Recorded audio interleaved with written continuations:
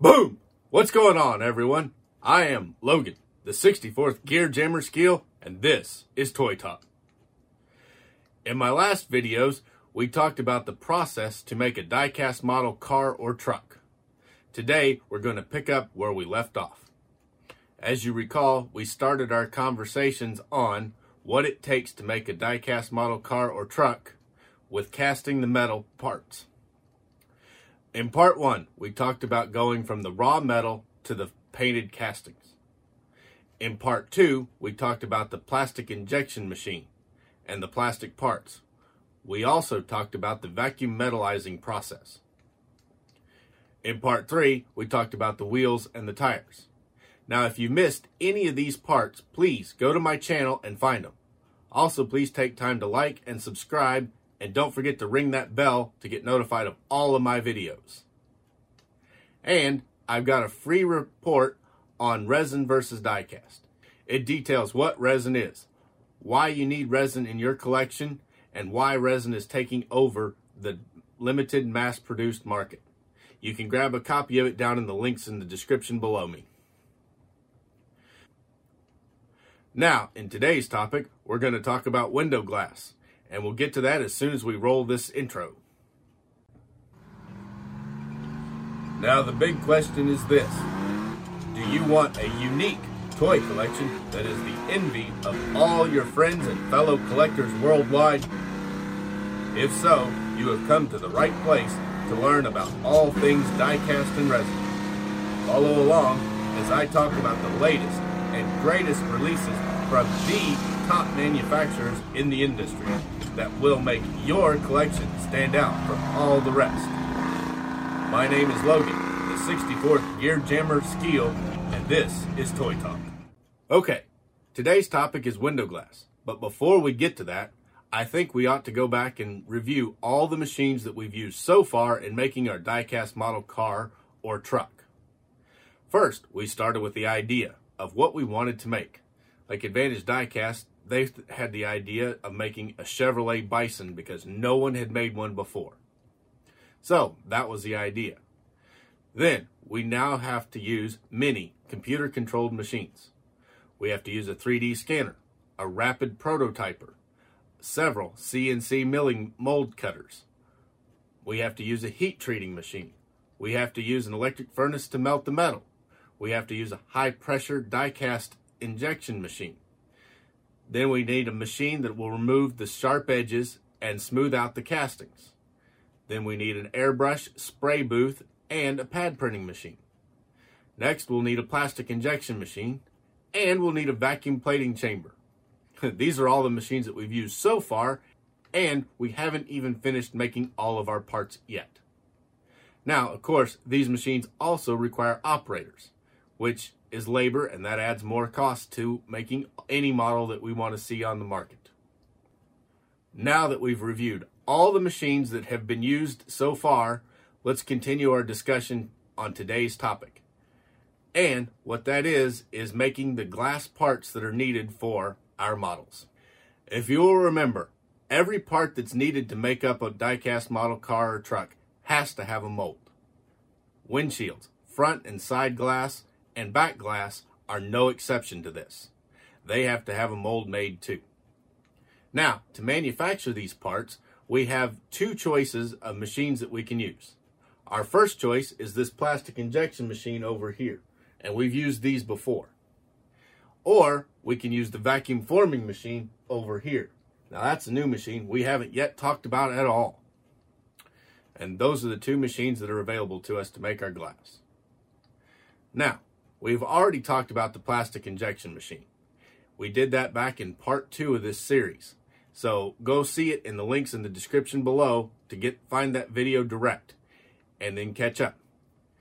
In it, you will see an animation of a working plastic injection machine so you can see exactly how this machine works. Now, the first method to use to create our window glass is the plastic injection method. But before we can do this, we have to go to the CNC milling machine to carve out another mold. Because we've already made plastic molds. This is true. But these have to be a separate mold because we're using clear plastic to inject our windows in. The other mold was using colored plastic for colored parts. You can only inject one color at a time, therefore we have to make two separate molds, one for clear glass and one for colored parts. Next, we'll take and put that mold in our plastic injection machine, and then we'll use the clear plastic to make the clear windows. Now, inexpensive mass-produced cars and trucks such as Hot Wheels, they'll cast the windshield, the side windows, the back windows all as one piece, just like this. You can see right here, you can see the front windshield, you can see the back window, and if this piece were to have side windows, they would be there. The other plastic that connects it is all hidden by the casting and the die-cast body shell. This is great because this method saves time on assembly and it adds a little bit of structural support to the actual model, making it a little bit stronger. It's a win-win for everybody. Now, the inexpensive mass-produced runs that I'm talking about here are in 1,000 to 100,000 or more pieces. They're often made just like this. You'll see this. There's 4 parts. There's the die-cast body shell. There's the clear glass part for the windows. There's the interior part. And then there's the undercarriage part. Now, the undercarriage gets to the assembly line with the 4 tires and the 2 axles already put on it. To make assembly very fast, you just put 4 parts together and it's done. The more expensive die-cast cars and trucks will often have an individual front windshield, side windows, and rear glass piece. Now, this makes a much finer model, but it adds more assembly time, which is more cost to the manufacturer, hence more cost to the collector. But the added realism makes that model far more valuable. Now, our second way of manufacturing window glass is using the vacuum forming machine. Now, what is this machine? Before we can answer that, we have to ask 2 other questions and answer them. The first one is, what is thermoforming? And the second one is, what is vacuum forming? Okay, first question, what is thermoforming? Thermoforming is a manufacturing process where a plastic sheet is heated to a pliable forming temperature, formed to a specific shape in a mold, and trimmed to create a usable product. Very simple. It's actually a very simple thing, and the machines are either very simple or highly complex. Just depends on the type of machine that they want and the quantity they're using. Now, for the second question, what is vacuum forming? All right, vacuum forming is a simplified version of thermoforming. It's where a sheet of plastic is heated to a forming temperature, stretched onto a single surface mold, and forced against the mold by a vacuum. This process can be used to turn plastic sheets into permanent objects, such as the window glass for our models. Vacuum formed products are all around us and impact our daily lives, and I'm willing to bet you most of the time you don't even know you've seen them. They range from simple blister packaging, which so many of our die-cast model cars and trucks utilize, to your car's bumpers, all the way up to aircraft fighter cockpit canopies. Did you ever wonder how they made those canopies? It's pretty cool. They just use this vacuum forming process and they come out with a great canopy for a fighter aircraft. Now, another extensive use of vacuum forming is in prototype creation for products that will be made utilizing other processes, because it is relatively inexpensive to make a few pieces this way. Now, how does this process work? Believe it or not, the air around you is used as a tool. We heat a sheet of plastic to a pliable forming temperature. Then we remove the air, forming a vacuum underneath that plastic sheet. Air pressure pushes on the outside of the plastic sheet.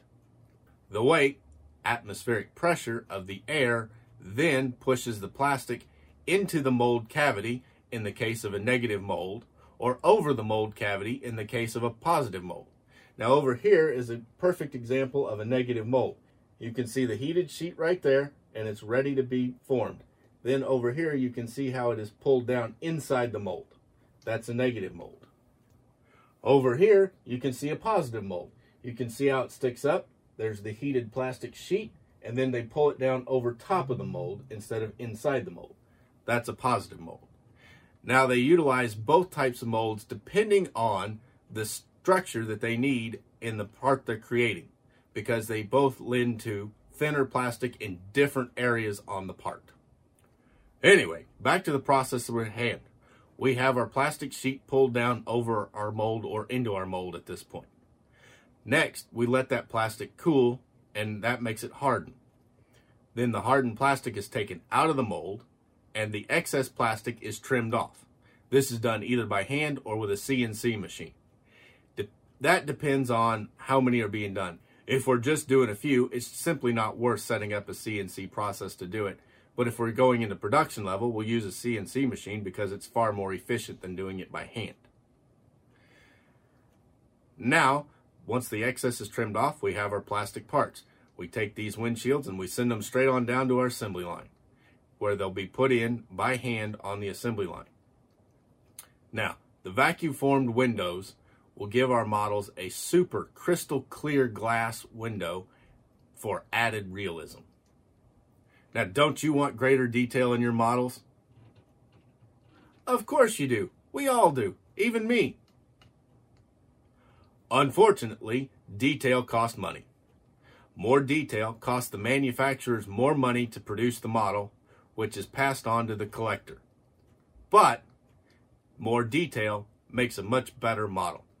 After all, remember the old days of Winross, they had no detail at all. Very cheap to manufacture. But we want today all that detail. We want our vehicles to have interiors. We want them to have glass and all the gingerbread parts to make them look just like the real thing. All that costs money, but in the end of the day, it's well worth it because we have a model that looks just like the real thing. Advantage Diecast used the vacuum form method to make the glass for all of their products. They made it for their Chevrolet Bison. They made it for their Chevy C65 flatbed and their Chevrolet Titan 90 cab overs. This glass gave a very, very super clear view inside the vehicles. And each window was meticulously hand put inside the cab on the assembly line, just like the real ones that GM made years and years ago. Now, let's recap what we've talked about today. To summarize, we've learned the two different processes that are used to manufacture glass for our models. We talked about the plastic injection machine over here, and we talked about the vacuum forming machine over here. For mass-produced runs, we typically will use a plastic injection machine because it is good for high quantity numbers. And usually, they'll inject the glass as one part, all pieces of the glass, front windshield, back windshield. That'll be all one part. For more expensive models, having limited runs, they'll use the vacuum forming method to create the clear glass for the models. Next in my series, I'm going to talk about making the headlights, the taillights, the marker lights, and if these models need it, the light bars. So stay tuned. It'll be out next Thursday. Also, for the collectors out there, please go down and grab my free report on resin versus diecast. It details exactly what resin is, why resin is taking over the mass-produced market, and why you should have some resin collectibles in your collection. Get it in the links down in the description below. And as always, please like, comment, subscribe, and ring that bell to get notified of all of my videos. And if you know somebody who would really enjoy this, please share it with them. Thanks for watching. I'm Logan, the 64th Gear Jammer Skeel, and this is Toy Talk.